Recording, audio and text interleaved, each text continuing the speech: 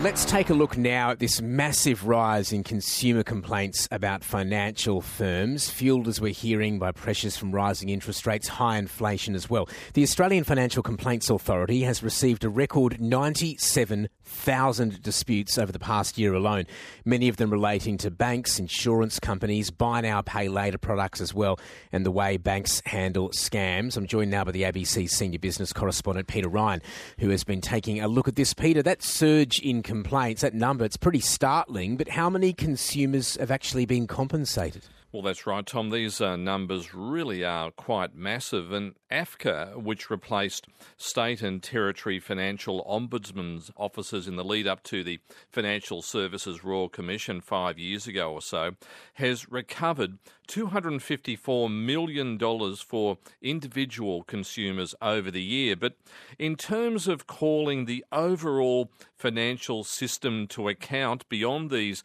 single complaints, AFCA has forced firms into remediation totalling $75.5 million. So it makes you wonder whether the lessons about bad behaviour that we learned during that Royal Commission really have become a reality. Now, those 97,000 complaints represent a 34% surge on the previous year. As you mentioned, banks, insurers, buy now, pay later firms, which a lot of consumers are using just to get by at the moment. These are the biggest gripes. Also, how banks deal with scams we receive every day. And, of course, pressures on households from the surging cost of living. High mortgage repayments are unrelenting. But David Locke, who's AFCA's Chief Ombudsman and Chief Executive, told me that some big financial firms really have been taking a hard line despite the pressures on households, even repossessions, and showing little flexibility in enforcing terms and conditions. Well, what we're seeing is real pressure on household budgets and on individuals. So just in the last quarter, we've seen a 31% increase in complaints around financial difficulty. And that's unsurprising, really, when we've had 12 interest rate rises since May 2022. But is it the case that consumers aren't getting a fair hearing or understanding from some of the big financial players? Well, what we have seen is 53,000 complaints just involving the banks and finance companies. If that many people are having to escalate matters through to us as the Ombudsman Service, then there's much more that the banks and finance providers need to do to identify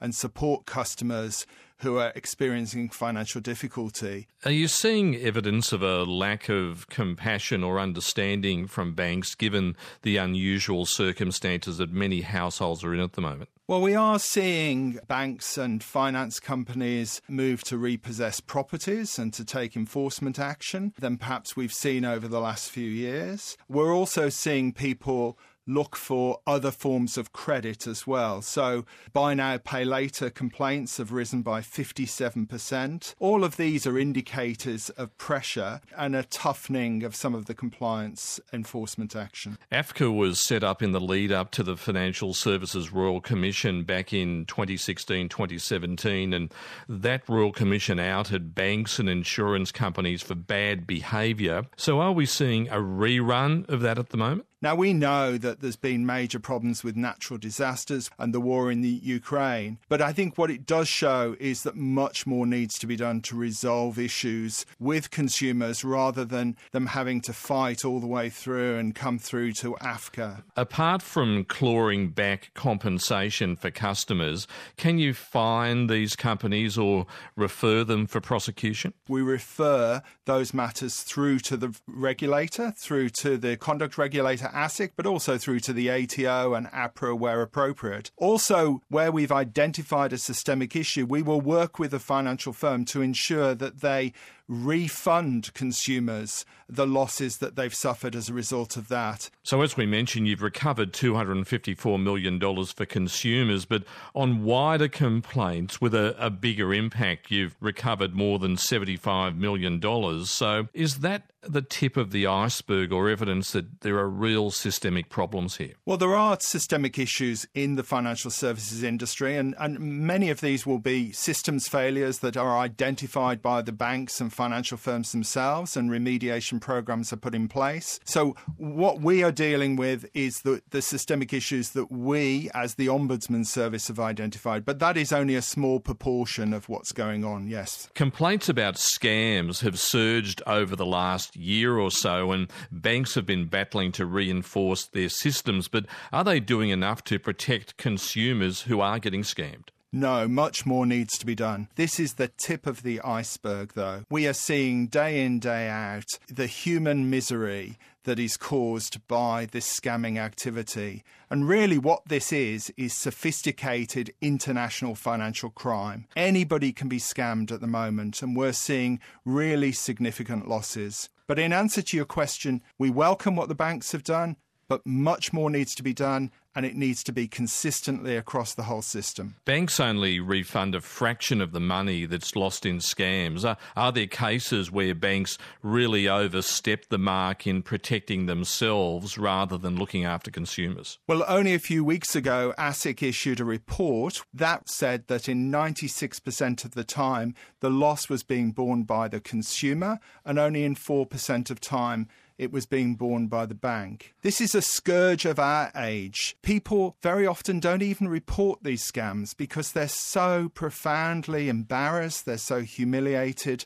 and they're so distressed by this. If you have complained through to your financial firm and they've not been willing to resolve this or to work with you, then you can come through to AFCA. David Locke there, Chief Executive of the Australian Financial Complaints Authority, with the ABC Senior Business Correspondent Peter Ryan. Peter is still with me in the studio.